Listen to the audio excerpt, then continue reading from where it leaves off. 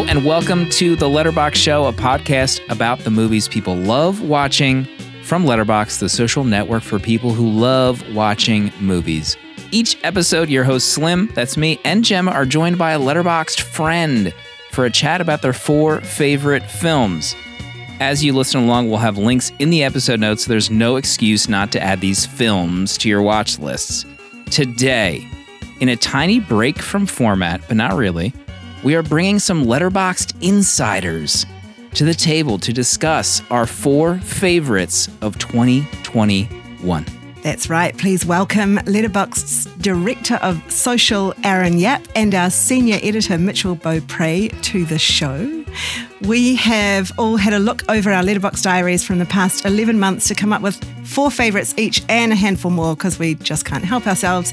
But don't worry, this is still the approximately 1 hour long podcast you know and love because we've instructed everyone to only go long on 1 film each, which is quite hard in this year of cinema. But anyway, the movies you'll be hearing the most about today are Titane, The Power of the Dog, Malignant, and Godzilla vs. Kong. 10 points to the first listener to guess which guest chose what film. But first, you may want to get to know our 2 guests a bit better. This year for Letterboxd, Mitchell Beaupre made Mike Mills cry and had a special connection with Titane's writer and director Julia Ducournau, and almost single-handedly took the Letterboxd team to victory in a cinephile game night this past July. And Aaron Yap. Well, if you follow any of Letterboxd's social media accounts, Aaron is the person responsible for overseeing the Mads Mikkelsen thirst and Kate Blanchett gifts all day long. Hello, you two. Sorry, not sorry. And Mitchell, how did it feel? I mean, when we played Cinephile together, you almost took the whole thing solo. What was that night like for you, playing Cinephile with the Letterboxd crew? It was not without stress. I will say I was definitely sweating profusely the entire time. So it was basically a blackout. It's nice to hear that apparently we won.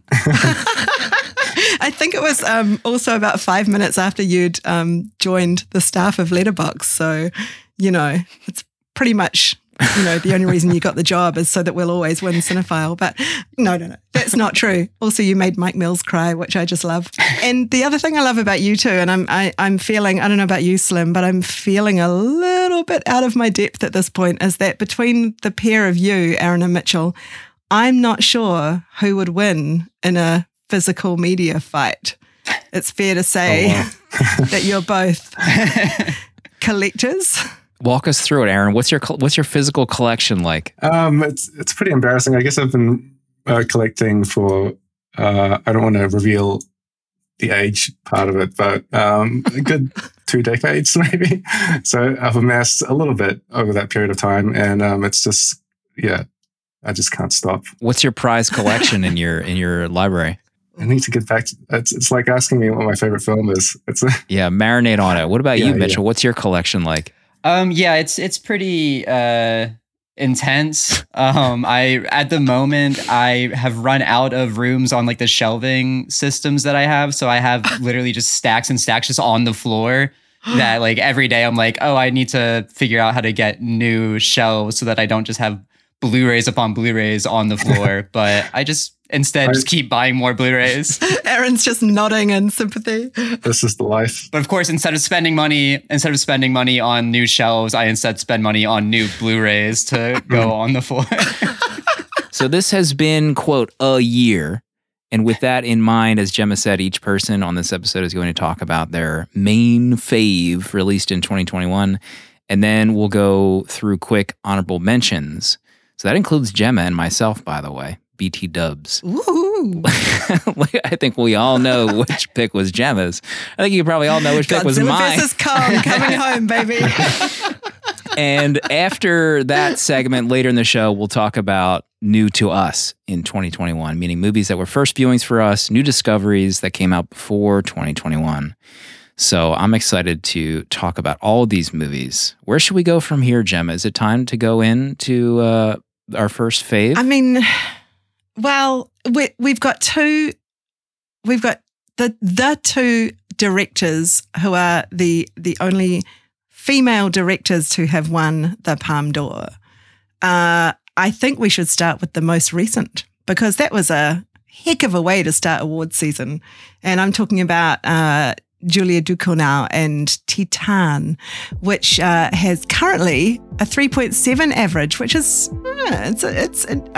but we'll get to that, and 1.1 thousand fans. And this, Mitchell, is your favourite of 2021. Take us into the deep, demented body horror world of Julia and Titane. So I was told that I'm not allowed to talk about Clifford the Big Red Dog, so I kind of had to make a detour and pick Titane Mental instead. note to myself, edit this out. Edit this all out. It's disgusting. Clifford's coming back. You said you wouldn't even mention the title. But no, as is true with Clifford, a lot of movies really affected me this year in really extreme ways. And, I'll drop a couple more in the honorable mentions, but I genuinely, in all sincerity, Titane, affected me in a way that I don't think anything else even came close to. I'm, for people who don't know, I'm non-binary. I use they, them pronouns. And I always kind of feel like, I'm watching films as they're made from this kind of like binary perspective and understanding of the world. There's so much talk, especially these days, and rightfully so, about male gaze and sometimes about female gaze and like what that even means. But Titane, I kind of felt like was the first movie that I've seen where I was watching it presented as almost like a non-binary gaze or like a gender non-conforming gaze. I think the way that Julia Ducournau kind of queers gender in the film felt like such an alarming kind of visceral representation of how I personally see the world, as she really breaks down these ideas of like what's masculine, what's feminine, and like what those words even mean, which ultimately they mean nothing. She just like rips open kind of these boxes that we're all placed into socially. And she presents this idea that like maybe this is all a construct, and at the end of the day, it's all fluid. There's so much more than what we're led to believe. You know what I mean? This is not you. This is not you. I looked up the synopsis, that is pulled in and is on Letterboxd right now. Listen to the synopsis for this movie. Following a series of unexplained crimes, a former firefighter is reunited with his son who has been missing for 10 years. That is like the most... What movie is that? That is the strangest synopsis. I've seen this movie, and that is an amazing tease for this movie. It's just the last thing I would have thought of when kind of pitching this. So how do you pitch it, Mitchell? That's an interesting thing, because I, when thinking about how I wanted to even start discussing it, it's like, yeah, it makes sense to start with talking about kind of the basic logline of what a movie is. But Titane, one of the really interesting things about how she totally subverts expectation is, this movie is not what you could even possibly sell it as. The marketing for it sold it as, this really extreme, severe body horror. It kind of is that for the first, 15 minutes.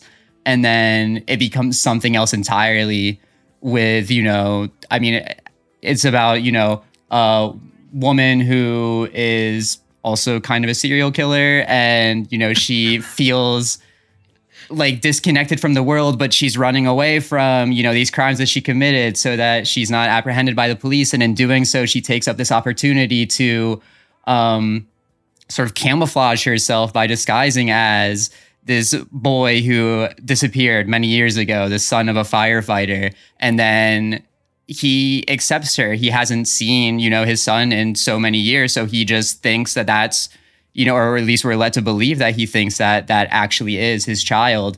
And that's the first 20 minutes of the movie.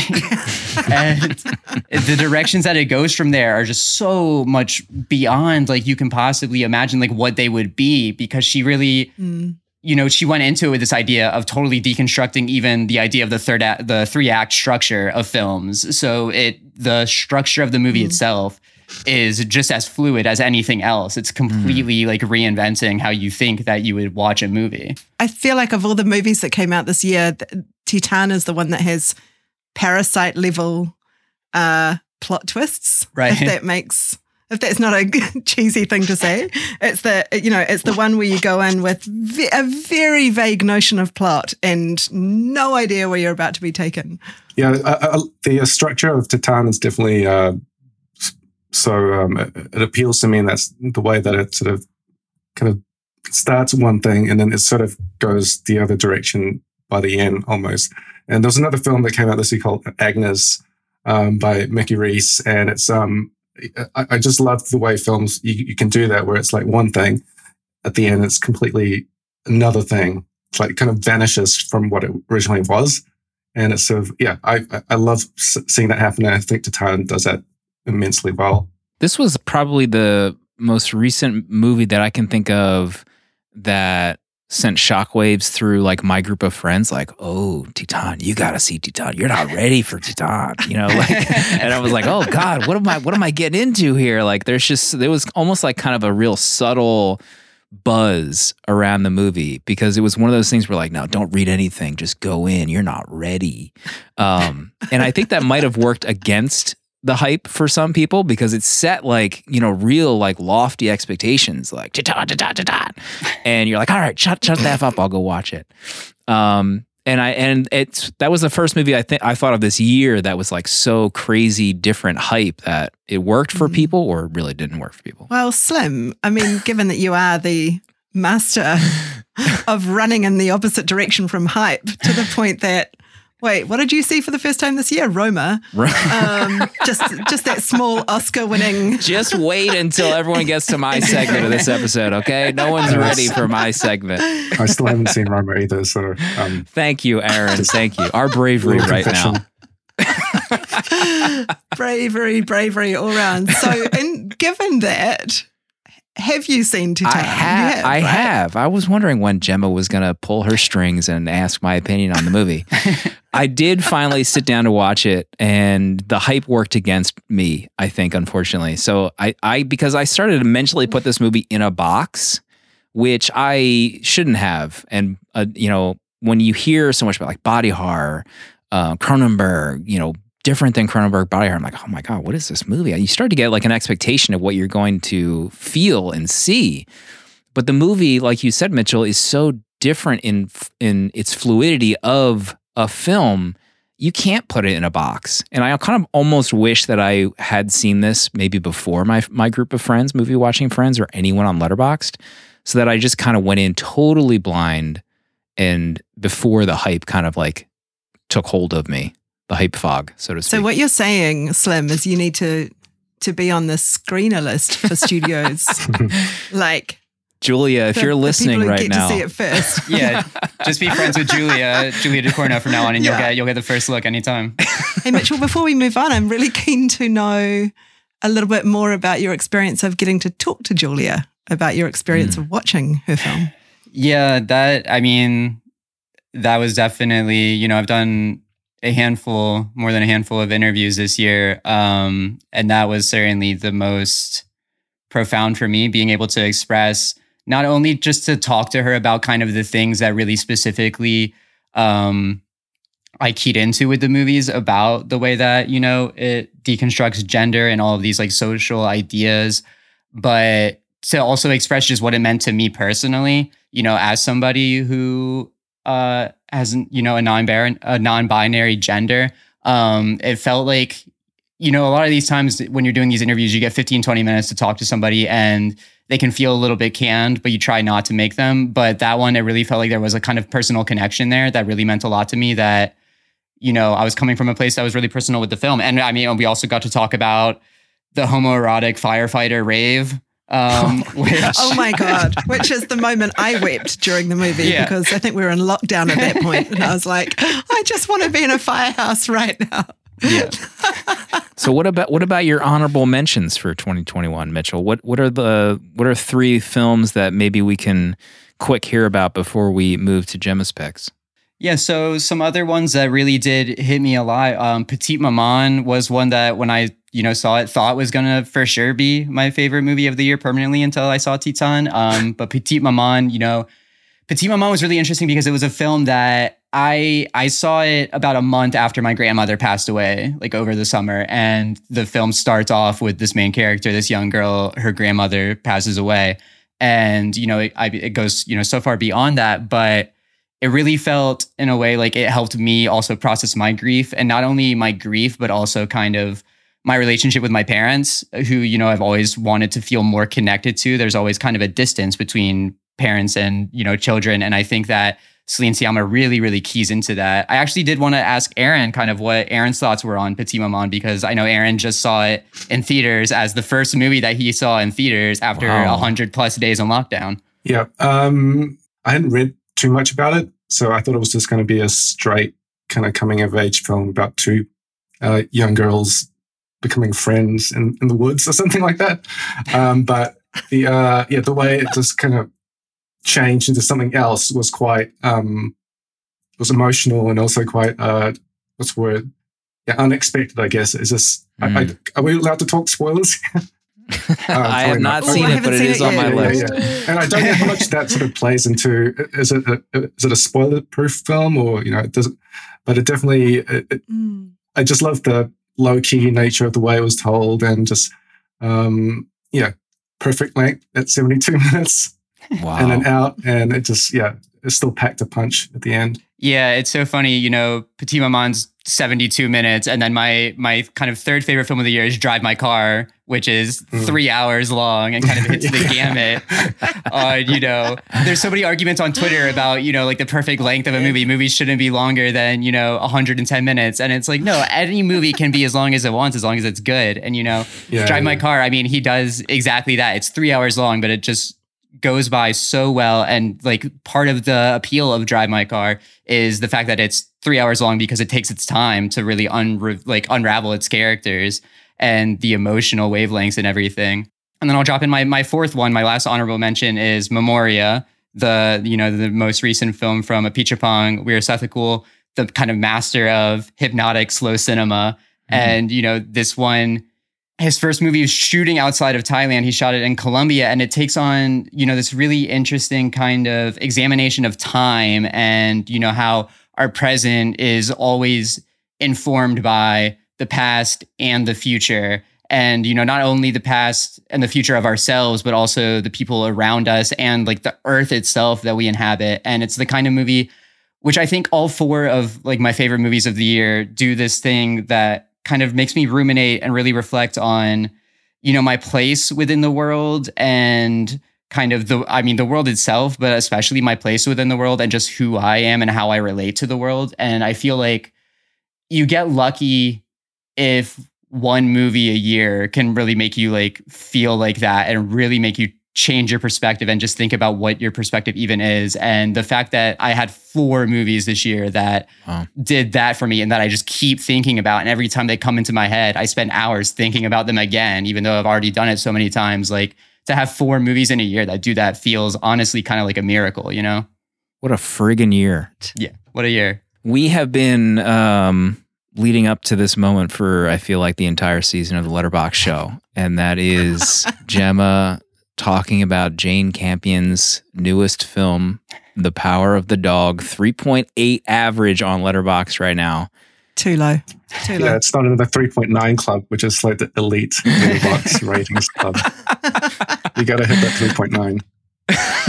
Yeah, I think we're going to hit that 3.9 as more young queers come to this film. Well, didn't her other film that we talked about also do the slow rise over the years? What right? other film was that, Slim? We haven't talked about any other Jane Campion films on this podcast. If there was a drinking game for me mentioning I haven't seen a movie, there's definitely a drinking game for Gemma and Jane Campion on this show.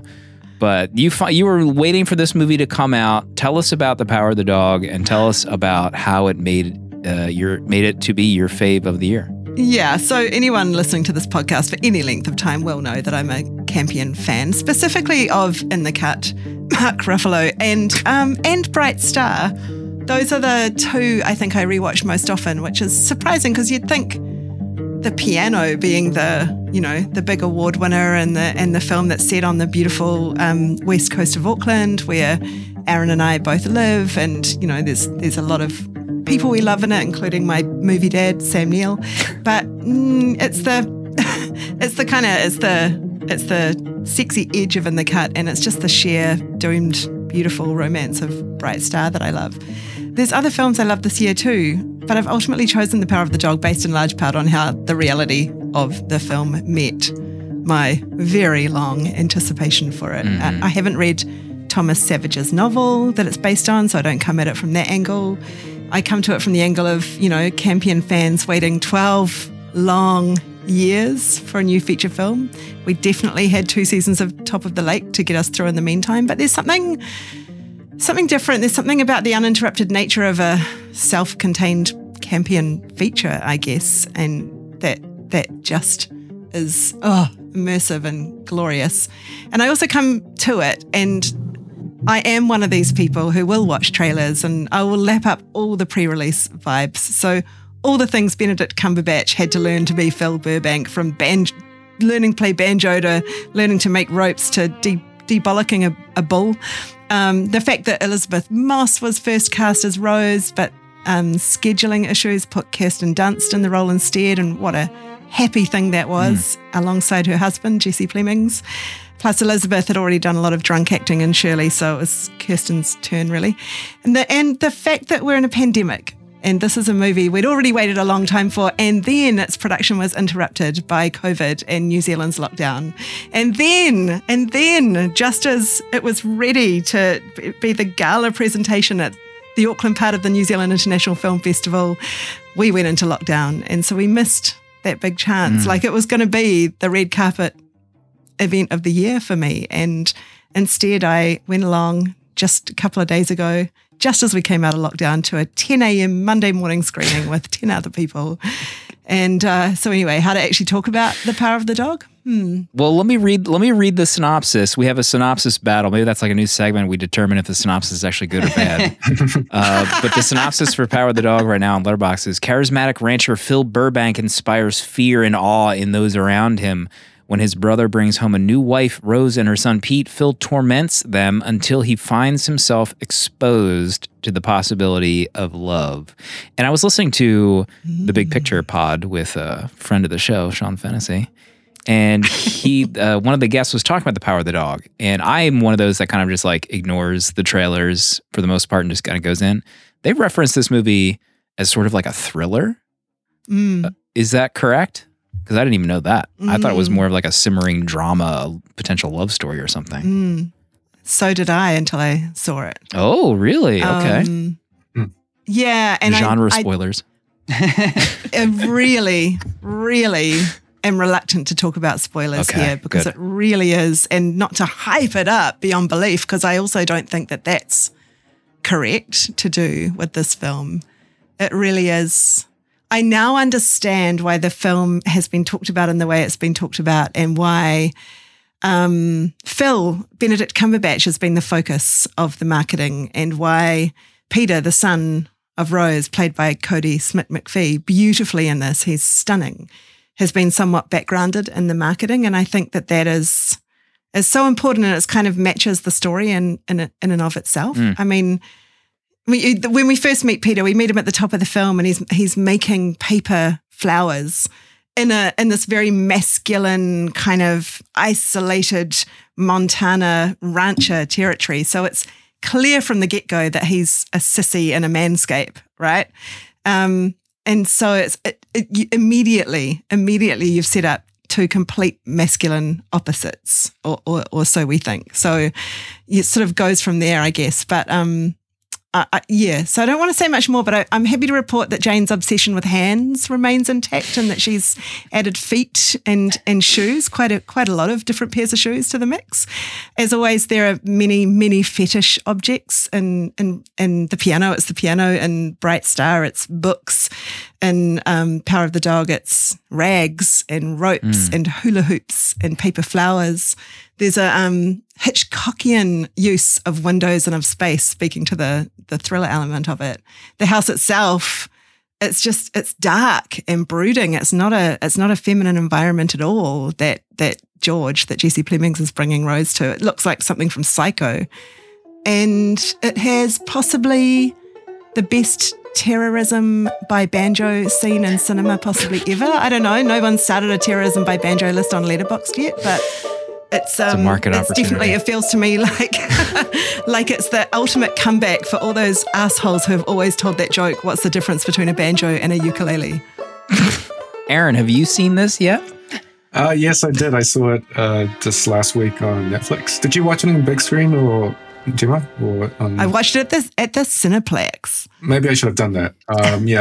I wasn't as blown away as the general consensus seems to be, but I still found a lot to admire in it. I think I was just kind of those expectations, that kind of hype thing where I think I was going in expecting the whole Cumberbatch thing to be, like the part that was interesting, or seemed interesting, came really late in the film to me. Like I just kind of, so I think I just need to readjust that kind of expectation and just relax into it a bit more. I think a lot of people who have read the book have said that as well. Yeah. I know that Brian Formo knows the book well and had to go back and sort of rewatch it, trying to forget that he'd read the book and that the second time it gave more to him. And I mean, I agree. I didn't walk out of that cinema going, wow, Jane, you've smashed it out of the park. I think I walked out in the same way that I walked out of Bright Star the first time I saw it and went, well, that was sweet. That was sad. And then as the years have gone by, it just sits deeper and deeper and deeper in my heart. Yeah. And Mitchell, you have not seen this yet, correct? No, so I actually saw it. I knew that it was Gemma's pick for favorite, so I watched it. I squeezed it in last night at 1:00 in the morning, which is the perfect time to watch it. Yeah, for anybody who hasn't watched it yet, don't watch it at 1:00 in the morning. Maybe give it an afternoon viewing.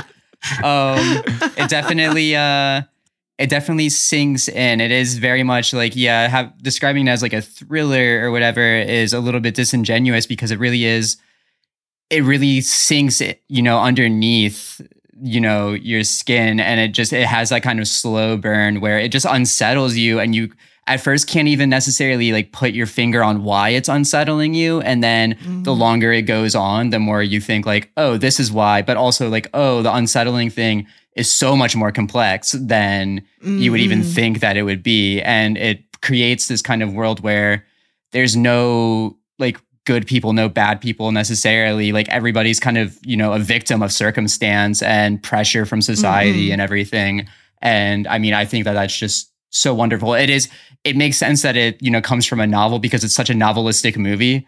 In a way where you watch it and then you want to go read the novel to get like all of the extra details and stuff. But she like packs everything so well into, the little over 2 hours there. Gemma, can you let us know some honorable mentions for this past year that we're still in, technically? I just, that we're still in. I don't even, it's a funny one, because while it has been a year for cinema, indeed, it's the ones that just kind of stick with you, right? Like this is a favorites format. I know I'm putting it off because I'm kind of not sure if I'm proud or embarrassed about my choices. You and me both. I want to say the film from this year that I've seen the most often, obviously with my child, is Luca, which we adore. We utterly adore it. One, it's the shortest Pixar movie in a long time, which is really nice. It means you can watch it twice in one night. Two, for me, I know that there's a lot of Call Me By Your Name, like beautiful identity reading into it, and as there should be, it's a gorgeous movie about two outsider fish boys who decide that they want to be able to ride bicycles and eat pasta in the local town. And for me, it felt like growing up in the suburbs, like the deep suburbs, like it takes an hour by train to get to the city suburbs. Just love it. Love, love, love. It's great. What else? Spencer. So Pablo Larraín Spencer, starring Kristen Stewart. This particular case, the screener came through, and I'm probably going to get in trouble for saying I watched it with other people, but this film is what popped the bubbles between me and my mum and my sister when we were having to isolate. We came together around this film. So for, first time in many months, it was the first movie I got to watch with the two most important women in my life. And on top of that, it's just the little touches of genius, like her wardrobe. She's had an outfit selected for every single event that's happening in this palace over these 3 Christmas days. And when you see the hangers hanging on the rack, it says POW. And you stop and you go, hang on, oh, Princess of Wales, not Prisoner of War. Oh. But yeah. We just got an email from the Spencer people. They said no more screeners for Letterboxd. Damn. You have one more movie that you didn't talk about for your honorable mentions before we get to Aaron. Gemma, what is it? You can see my notes. You know I've got 3 more, but I'm not going to do that to you. Gemma has 10 more movies that she wants to talk about for honorable mentions. I've got 25 more movies to wait. Isn't this 40 favorites? I got it confused. Look, I did very quickly want to shout out the Todd Stevens film Swan Song, starring Udo Kier as a retired hairdresser walking back to his small hometown to do the hair of the corpse of the town's maven, with a side of a little-known Irish film that screened in some festival in America this year, and they sent me a screener, and I was like, I love this. This is great. But I haven't seen it come out yet anywhere other than Ireland, so I'm hoping for a 2022 release for Deadly Cuts, which is classic Gemma. It's sitting at about a 3.2 among the very few people on Letterboxd who have seen it, who are basically arguing that it doesn't know whether it wants to be a comedy or a horror. And I'm like, exactly, it's perfect. It's another small town movie about hairdressers, the women who run a salon that is being terrorized along with the neighborhood shops by a group of absolute thugs. And they decide to take matters into their own hands. And it's really exciting, and there's a hairdressing competition as well. So yeah, it's very kind of sits in the same camp as Australian films like The Castle and Strictly Ballroom. But with horror, with dead bodies. Wow. It's brilliant. But no, it's just in the last hour risen to the top of my top 4 for the year. My real other top 4 is The Worst Person in the World, which is and I'm going to attempt to say his name correctly, Joachim Treyer's The Worst Person in the World, which is this story of the coming of age of a woman into her 30s, and also a look at people in their mid to late 40s. And usually those kind of coming age movies around the 30-ish age, which I love. There's something about 30, right? On your way up to it, it's terrifying and scary, and you can't imagine ever being old. And out the other side, you're like, what was I ever worried about? Mitchell, have you seen that yet? I haven't. I'm extremely excited for it. I love the director's movies. I love Reprise and Oslo August 31st, especially, which this is apparently kind of a thematic trilogy with his like Oslo movies. So I'm very excited to see it. I turned 31 this year. So Gemma saying that, life really starts after 30. Very, very encouraging. Very nice to hear. Life isn't over after 30. My main mantra. We have to move on to maybe the most divisive movie released this year. Aaron's pick. I'm sure there are fans out there that would contest that, but it's about to get real. James Wan, 3.1 average, 320 fans. I'm talking about Malignant, released this year. Let me read the synopsis. We'll do our little synopsis segment. Madison is paralyzed by shocking visions of grisly murders, and her torment worsens as she discovers that these waking dreams are in fact terrifying realities. Tell us about your relationship to Malignant, Aaron. it's a toxic relationship. I think, I guess one of the main reasons I love putting horror in my top 10 in the year list is just to give the genre that prominence that most, it's just, don't be afraid of putting a horror film at number one. It's just the same way that Oscars, really recognize the genre. So I love putting a horror film like Malignant next to Drive My Car, for instance, and I think that should just be the normal thing. Like there's no change, and I don't see that there's a big vast difference in quality of films. They both mean the same amount to me emotionally when I watch it. So Malignant. I'm I wouldn't say I'm a huge James Wan fan, but I've definitely followed his career and enjoyed almost everything that he's put out. And Malignant's kind of I guess, almost like a back to basics kind of thing, where he's going back to a smaller horror film after making Aquaman, which is his biggest film. And I think a lot of people, also fans, love that he actually just kind of said, I've got a blank check, I'll do this crazy little film called Malignant. I don't know how much I should reveal, and if you haven't seen it, because part of it is going in definitely completely blind to this film. I did not watch the trailer for this film. Wow. I just saw that the title of Malignant was enough to get me in, and I heard that it was kind of like a slightly giallo-esque exercise in horror. So I did not see anything from the film before I saw it, which was great. And but for people who watch the film, there is a point in the movie where it completely changes gears, and it does it so incredibly that it almost just takes you off guard. But I also just wanted to say that this film could easily be both the best horror film and best action film of the year, if that sort of gives you an indication of why Malignant is so awesome. And have you guys, who's seen it here? I have seen it. I have seen it. Yeah. Mitchell raised their hand. Gemma, have you seen this? No. I have not seen it. Okay. She's doing the cut mic action. She doesn't want to mention this movie. The trailers that I remember seeing. No, I haven't seen it, but I'm really intrigued by Patrick Williams's Letterboxd review that says this movie opens with a shot of a huge, terrifying hospital on a cliff surrounded by lots of fog. So 2 seconds in, you know it's going to rip. Mitchell, what are your vibes on Malignant when you saw it? Yeah, I mean, I think it's a pip. Like, it's, so much fun. And I think exactly what Aaron's talking about, just there, that like you kind of, we're in this world where horror is kind of being pushed into 2 different realms. You kind of get like the art housey, like A24 horror movies.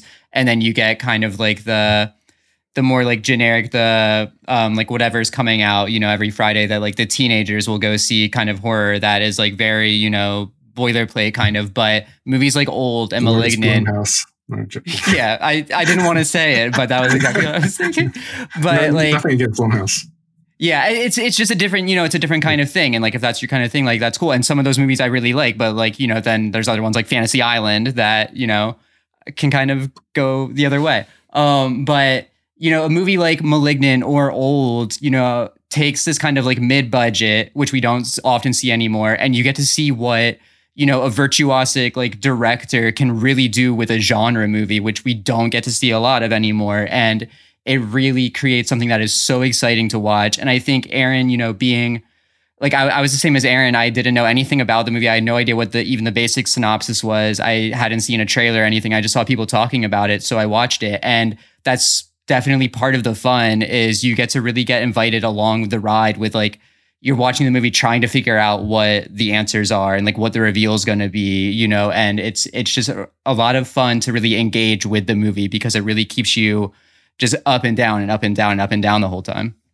What about you, Slim? I'm just going to read you this sentence from Josh Lewis's Letterboxd review about Malignant. It's deeply stupid in retrospect, but it's the kind of stupid that's actually kind of an asset when the goal is to string together a series of horror set pieces as ambitiously literal and goofy and stylish as the ones here are. I totally agree on the horror stuff. Horror is pretty much the only genre that my wife and I both watch in terms of movies. So like, I don't tell her like, oh, I have to watch this French New Wave movie. You want to watch it with me? She'll just say, no, F you. So we did watch this opening night. And I remember the trailers when this came out, it was kind of like James Wan horror, potentially imaginary friend that's real, ? Murdering people. And like, that was like, oh yeah, let's go see that. My wife did not like this at all. My bravery, I also did not like this movie that much. But I like James Wan movies. The Conjuring is like one of my favorite horror movies. I had a lot of fun with that. And I think the reason why I didn't like it as much, so 2 of my friends do a movie podcast about like, general filth, like genre horror, Bat and Spider. And I watched a few Frank Henenlotter movies for the first time. So like Brain Damage and Basket Case, which are like, you know, the muck and the grime of like a CD horror. And this felt like James Wan's version of that, but it just didn't work in that same way that those movies like worked. Like those movies make me feel like uncomfortable watching, like Brain Damage. Like there are some just revolting scenes in that like are just very genre-esque. And this one almost felt like a mainstream version of it. So that's why it just kind of didn't gel for me. But I am so appreciative that James Wan can even just like spend all this money to even make this. Like he spent, you know, this amount of money making an HBO Max day and date movie. Like, yes, let's have more directors continue to take swings, and whether or not they hit it or not, like, I don't care. I just want them to do it. In terms of your other honourable mentions this year, Aaron, it's been quite the year for folk horror, especially with, I guess, Kayla Janice's documentary, Woodlands Dark and Days Bewitched. Yeah. And you have Hellbender on your list, which I didn't get to the screener in time when was it Fantasia that you watched this at? Yeah, Fantasia. Yeah, it was my favorite film. But man, you wouldn't shut up about this film when Fantasia rolled around. It was so Hellbender is just like a almost perfect little low budget independent gem made by a family of filmmakers, Toby Poser, Zelda Adams, and I think it's John Adams, who is the father. Yep. And they, the mother and daughter, they play in a punk band called Hellbender as well. Just need to fact check that later. But yeah, it's like a little folk horror film about this girl living in the mountains, and the mum's very protective of her. She tells her that she's got this illness; she can't see other people, so it's kind of like a secluded environment. But and then she starts experiencing these, I guess, supernatural powers. So she's sort of coming of age, but also, just kind of starting to realize who she really is. And it's got that sort of arc with it, like a young witch becoming, realizing the extent of what she has. But it's told in a way that's very, just very homespun. I didn't know they were family before I watched it, but you sort of get that sort of earthy feeling in the storytelling. There's just a lot of scenes of Zelda and Toby just bonding and just sort of performing little magic trick, like, witchy tricks. So just kind of those kind of downtime scenes, as well as some really out there stuff, like the interludes of them jamming in the punk band, and also like really a weird kind of After Effects. Like, it's very low budget, but I felt like everything kind of stitched together really nicely for what it was trying to achieve. I love how Justin La Liberty says it's a kind of some sort of inspired amalgam of Josie and the Pussycats and Blood on Satan's Claw. Yeah, it feels like a horror movie in ways, which in the best sense, where it's, you just, it's a family of filmmakers who love horror, and they've just gone out and shot this movie. And yeah, I think it's one of the more unique. They've done 6 films, I think, but this is definitely one of the more unique horror films I saw this year, and definitely the standout in Fantasia. What about, we talked about Memoria, but what about your remaining honorable mentions for 2021? Yeah, so I did have I was trying to pick between Memoria or Wife of the Spy or Drive My Car. They're all almost just on the same level of love for me. I chose Wife of the Spy as a way. I just wanted to. Kiyoshi Kurosawa is one of my favorite filmmakers, and I feel like he's still super under-recognized. And his output's just mammoth, and he's so prolific. And last year, my favorite film was To the Ends of the Earth, a Kiyoshi Kurosawa film. And Wife of the Spy it's probably one of his more traditional kind of classical movies, where it's not he's well known for horror, but this is like an old-fashioned spy drama, and it's just beautifully made. And I think people should. This might be a nice film for people to start in terms of getting into his films. Can I just have a thirstful moment here and point out that the spy and the titular Wife of a Spy is played by Issei Takahashi, who is the voice in Whisper of the Heart and Only Yesterday my two favorite Studio Ghibli films, who, like, if it's possible to love a cartoon character, his characters in both of those films are, I like. Anyway, on top of that, speaking of some of the greatest things to ever come out of Japan, shall we now move to Slim's number one of 2021?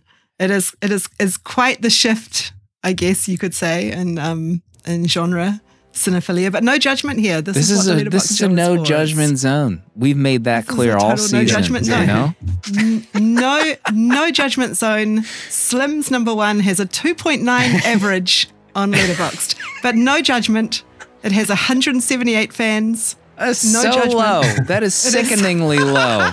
Listen, I represent the movie watcher that loves to sit on their floor eating a chicken parm sandwich from Wawa and watching Godzilla vs. Kong at all hours of the night. So I need to back up a little bit. So when we talked about doing this episode, we were going to do our faves of 2021. And I went on the stats page of my Letterboxd account. What the heck did I watch this year and rate highly? And I don't have a whole heck of a lot up there. All the big hits that I've seen this year, I didn't rate that much very highly. Like Dune was really rated highly from everyone. I didn't really rate that highly. So when I looked at my list, I was like, oh God, I don't really have a whole lot here. And believe it or not, Godzilla vs. Kong was rated 5 stars when I saw it. So here we are. And let's talk about it. So I have a son. He's turning 11 this month. Years ago when Kong Skull Island came out, which is really fun, gorgeous movie. I had told him that they're planning on doing a Kong versus Godzilla movie to like unite their universes. So for those that aren't in the know, there's like a combined monster verse in these movies. So he was amped. So every year he would keep asking, like, where's this movie coming out? When's this movie coming out? And finally it came out this year. And through COVID, there were some more delays. So he grew up watching the Godzilla movies. And so in the back of his head, he like knows and loves the lore of Godzilla. There's a new Godzilla movie. He wants to see it. So when we sat down at home to watch this on HBO Max in 4K, God bless, it was like a religious experience, you know? I call these moments getting getting influenced by like watching a movie with my son.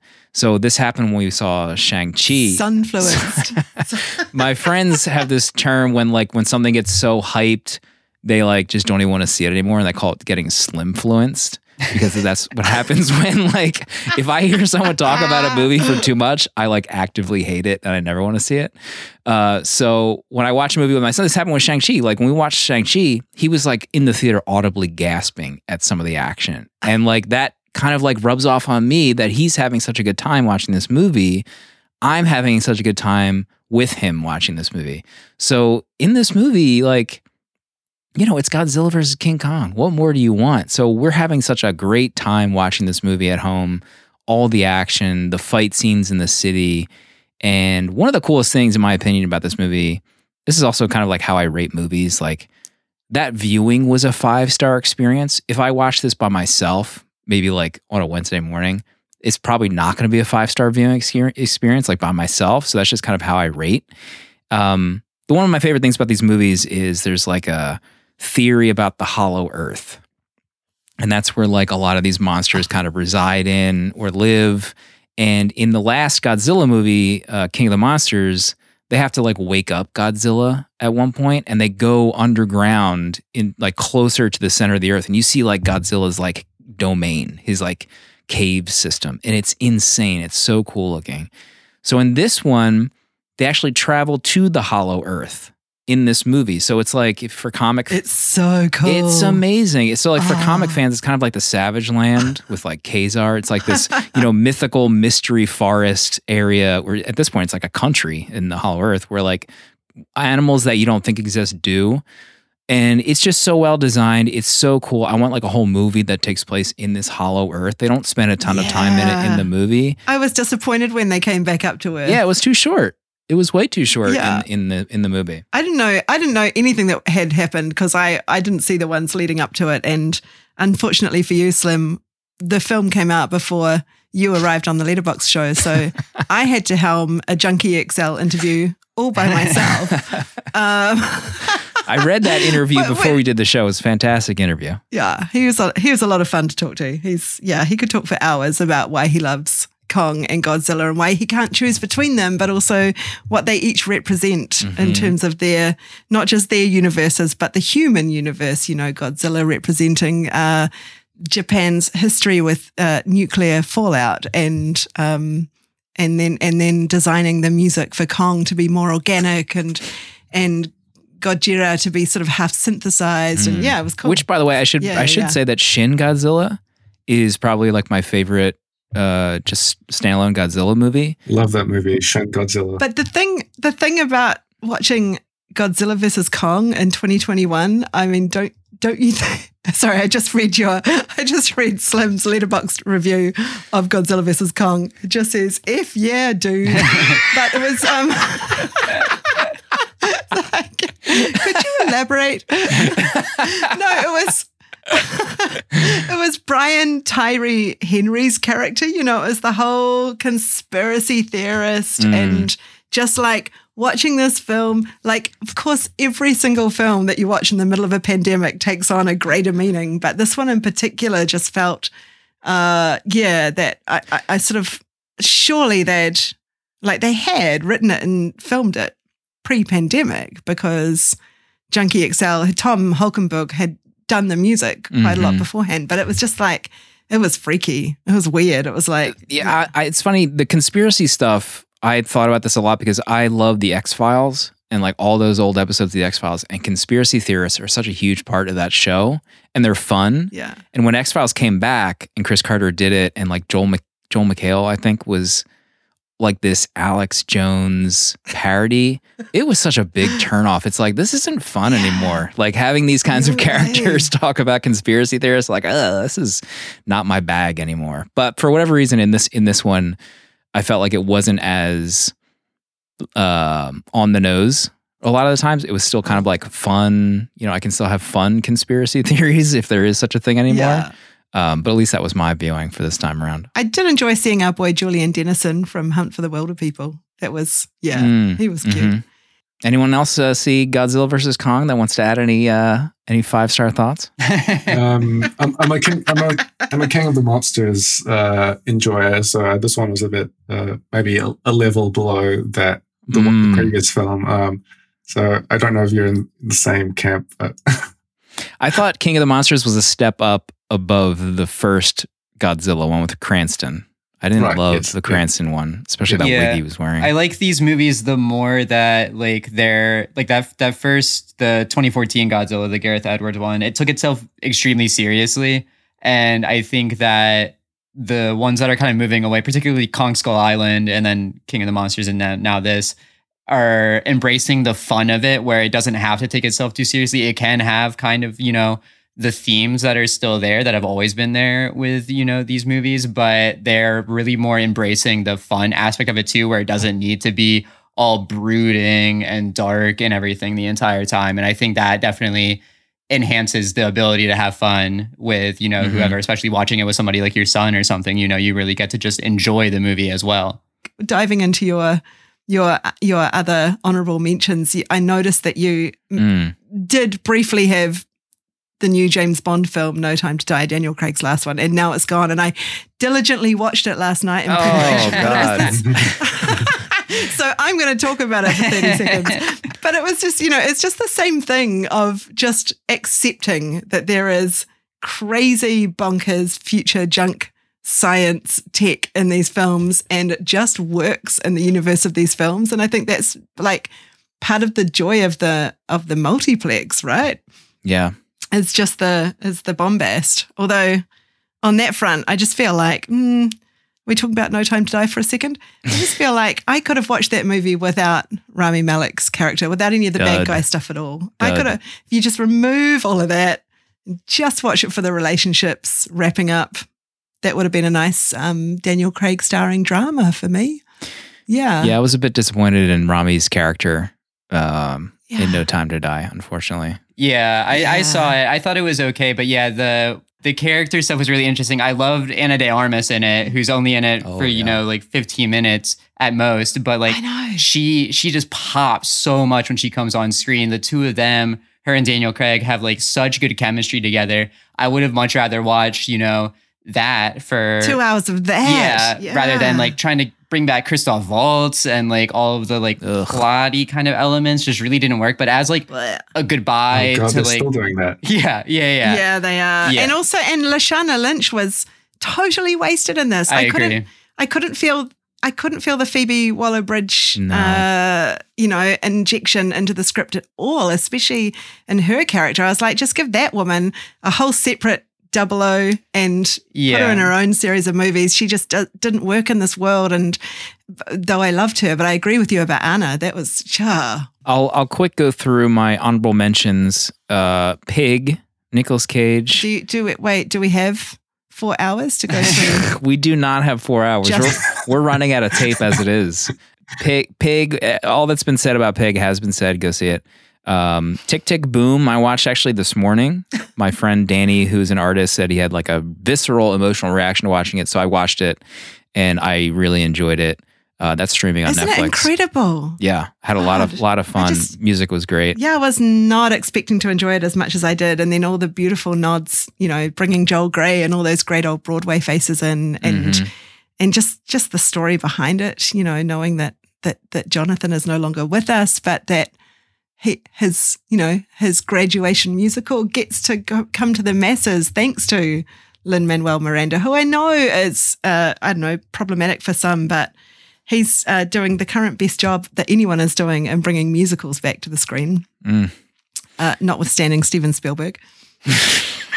Thank you, Steven, for bringing musicals back.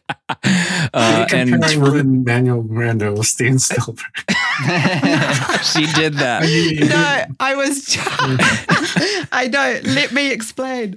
I'm just merely mentioning. Was not expecting this episode to go there, but my final honorable mention is to stay on brand as possible. And this kind of talks about how I was hard to choose my 2021 movies because I haven't seen a lot of new 2021 movies. Most of my watches, I looked at my stats page again, and it was kind of like all non-2021 films, that pie chart. It was just all covered. So Zack Snyder's Justice League, the Snyder Cut, made my top 2021 movies. I had a lot of fun with this. It had to make someone's. It might as well be me. Why not me? It makes a lot of people going by the replies that we get on Twitter. So I was in. We're going to get retweets through the roof for this podcast. Oh yeah. As long as you just mention it, even for 30 seconds. It's a good marketing plan for me to have this included in my list. But I was into his Superman movies on my second watch. I didn't like Man of Steel in theaters. I liked it on second watch. So like, as I said before, I'm a comic reader. I grew up reading comics. And I was one of those people in theaters like, not my Superman. But after I rewatched it, I kind of just said like, I'm going to treat this as like an Elseworld Superman, like a different universe Superman. And I really enjoyed it. I'm one of those few that loved the highway scene with Kevin Costner. Loved the visuals. I didn't like Batman vs. Superman. I thought it was junk. I also really didn't like the toxicity that kind of brought the Snyder Cut to existence. It's a huge part of why it exists in the first place. But I enjoyed the Snyder Cut. I put all of that aside. I watched all 4 hours of that, and I had a great time. I thought it was interesting and fascinating to see a director release, toxicity aside, release a 4-hour cut of like an original vision of one of their movies. I just think that's so fascinating, and that we got to experience that in, the highest quality possible. I had a lot of fun. I thought the Flash stuff at the end was pretty emotional, in my opinion. Teared up a little bit. I'm not gonna lie to you. Speaking of bravery, I'm going to be brave and say the first hour was really entertaining, way more entertaining than I thought it would be, and I haven't seen the rest. Thank you for your honesty.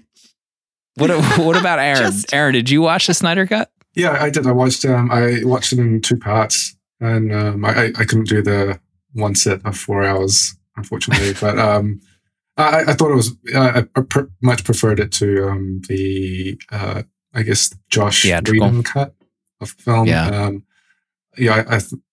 I'm not a huge superhero person myself, but I can see why it's resonated with you and a lot of other people. Mitchell, any thoughts?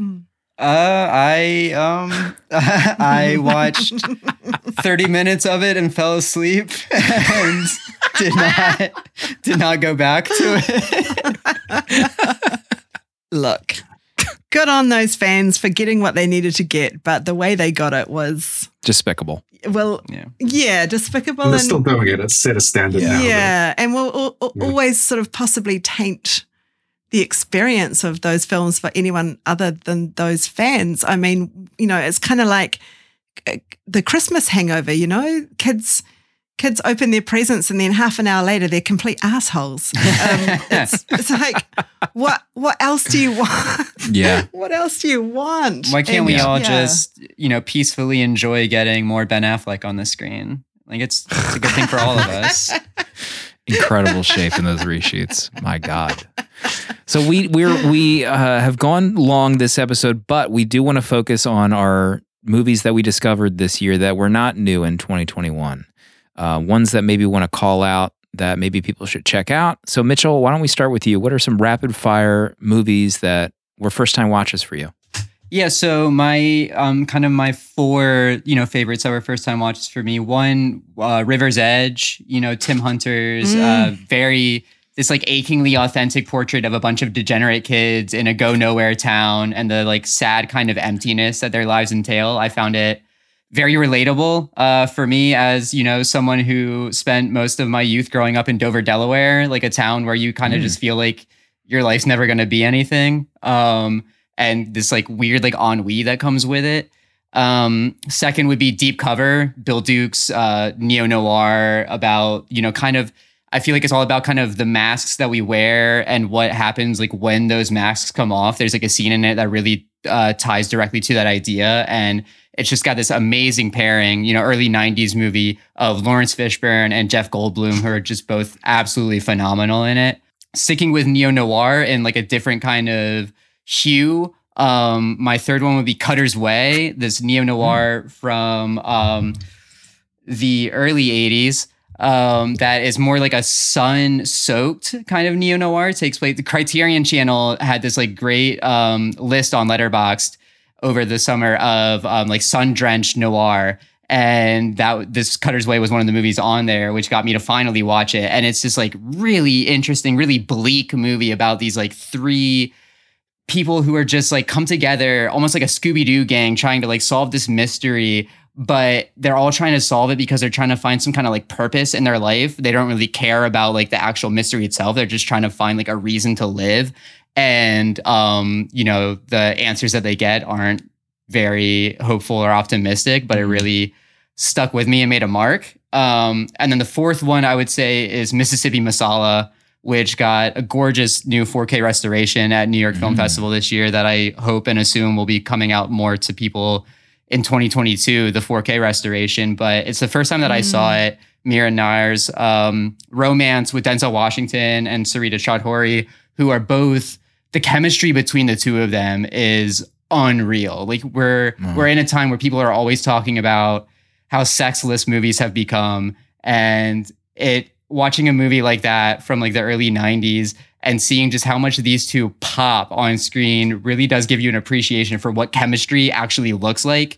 Not movies like, Red Notice or whatever is on Netflix, where they just kind of put the whatever stars, they can get on a screen together. Like this is a movie where chemistry is just like through the roof, and you watch it. There's a scene between the two of them where they're on a phone call with each other. They're not even in like the same frame, but it's like the sexiest scene that I've seen in years, just because the two of them just really like ooze that like sexuality and that chemistry together.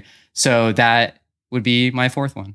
Mitchell mentioned 4K restoration. Gemma, did you know that there was a new restoration done of Vanilla Sky starring Tom Cruise, just released on Blu-ray? That's excellent to know for you, Slim. Merry Christmas. Really excited for you. What are your discoveries, Gemma, for 2021 that you want to spotlight in a rapid fire manner? All right, going in reverse order, because it is Christmas season, I finally got around to watching Satoshi Kon's Tokyo Godfathers, which keeps coming up in every, highest rated Christmas movie list across Letterboxd for the last few years. And I was just like, I don't know why. I'll put it off. Why did I put it off? It's my new favorite Christmas movie of all time. I absolutely love that it's a Christmas film that focuses on the people we don't usually get to see at Christmas, which is 3 houseless friends who discover an abandoned baby and must try to reunite that baby with its family by the end of this Christmas season. And it's just great. The action sets are brilliant. I love how it manages to follow the 3 different characters at different times when they get separated and how they come back together, and all the little Christmas bows that get tied up. It's genius, and it's also gritty and contemporary, and it has language. It's great. Love it. The Green Ray, which was introduced to us by Karen Besser from The National, who has done the lyrics for the new Cyrano movie. Eric Romer, One Summer in France, a young woman searching for herself, just sat so deeply with me. Love it. And then David Lean's The Passionate Friends, which was one that came to us via Angelica Jade Bastien, which I know, Slim, you and I both were like, we watched it and then immediately rewatched it. Mm-hmm. There are conversations in that film that are extraordinary cinema. I just love it. And finally, no, I haven't finished all 4 hours of Justice League, and I'm only 1.5 hours into Get Back, the extraordinary Beatles documentary film series that Peter Jackson has made. But I did sit through and absolutely love what has got to be one of the best kept secrets among film lovers everywhere, which is Chantal Akerman's Jean Dielman. In a day and age of spoilers, I am blown away by how much I didn't know about that movie and by how fucking brilliantly it pays off. And the fact that it only pays off if you sit through it. Oh my God, just a masterpiece. God bless. What a list. Okay, quick fire. First up, I just wanted to give a shout out to Psycho 3, which I've been putting off. Like, I've seen 1 and 2, and 3's for one reason or another, it's just been so in the back of my mind that I haven't watched it yet. But when I saw it about a month ago, and I was just quite bowled over by how actually good it was. I think it's out of the 4 Psycho films, it's maybe 4 doesn't get much rep either, but this one isn't as highly rated as the second one, which is one of the great horror sequels, Psycho 2, directed by Richard Franklin, who's an amazing Hitchcock protege. And it's sort of one of those sequels that completely subverts you go in thinking it's a Psycho film, and then it's kind of just turns that on its head. Mm-hmm. And then Psycho 3, it's a bit woolier in the sense that doesn't quite fit in that sort of mold. It's Anthony Perkins directed it, and it's I think the only 1 or 2 films that he made, and it's kind of tonally all over the place and not as consistent, but just kind of the stuff that it sort of gets away with and the places it goes to. It's really entertaining. The second one, Suzanne, it's a film by a French filmmaker, Catel Quillavera. She made this other film called Heal the Living, which I really loved from a few years ago, and I put it in my top 20. But this film stars Sarah Forestier and Adele Haenel, which she's a bit, I think she was a bit young. This came out in, let me just look this up, 2013. And it's a story about these 2 girls who are living with their father. The mother's passed away, and father's this like truck driver.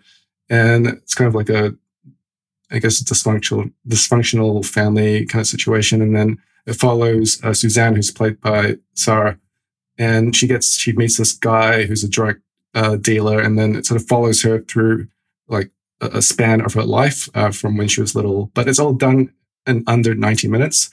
And I thought the film was just the way it handles time and the passage of time without having to go to distance to say, okay, tell this person's story, we need to have 2 hours or 3 hours. I think we were talking about time before, but so it speeds. What I find interesting about the film is it kind of speeds through all these moments in her life. And I've never seen it done in a way that brings it together in a real, just emotionally kind of devastating way. A couple of noirs I saw last month, Ida Lupino's The Bigamist, and this other one called The Brothers Rico, directed by Phil Carlson. Both kind of show a more kind of sensitive side to because noirs are always hard-boiled, and you got these tough dudes and femme fatales and just kind of really gritty, tough sort of atmosphere. But I found these two kind of stood out in the way they kind of revealed a more sensitive approach to telling those stories, especially with The Bigamist, which I feel like I haven't seen anything sort of like it in the sort of noir cycle of the era.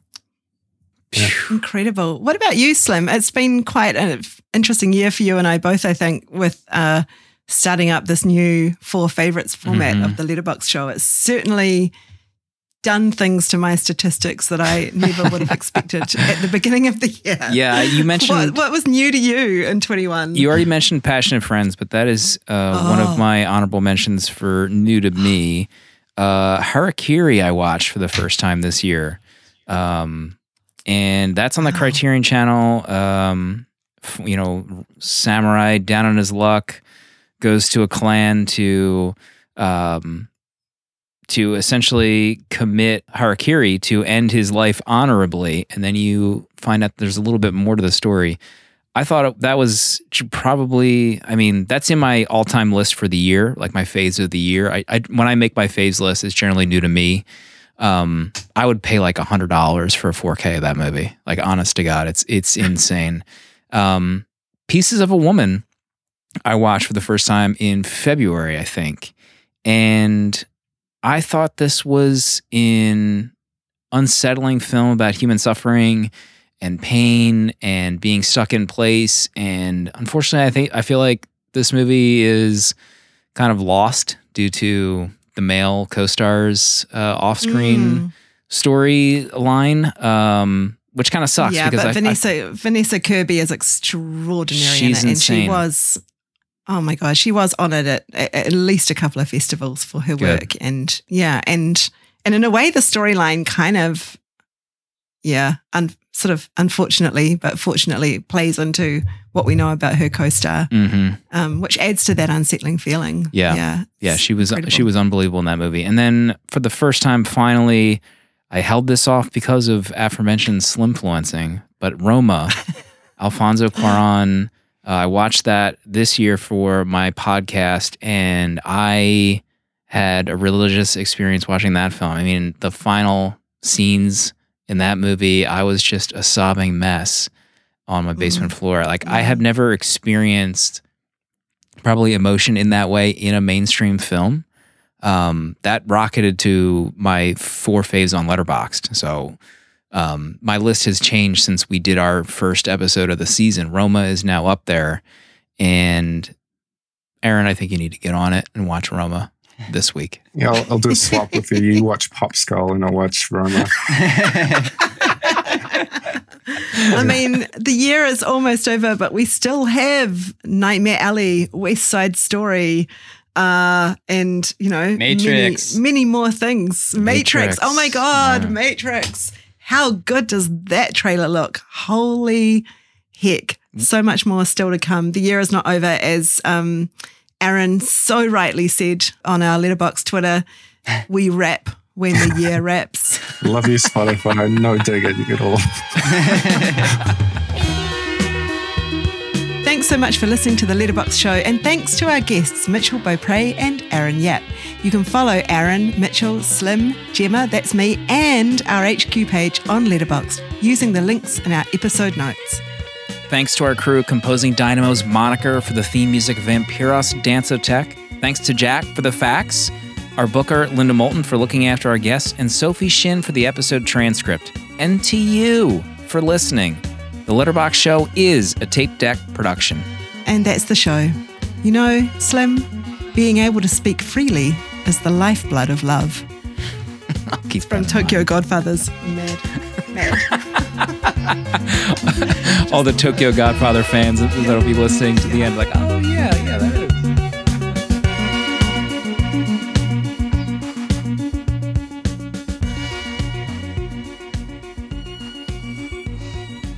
What is it, George?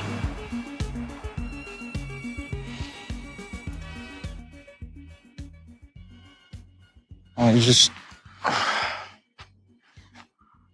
wanted to say how nice it is not to be alone.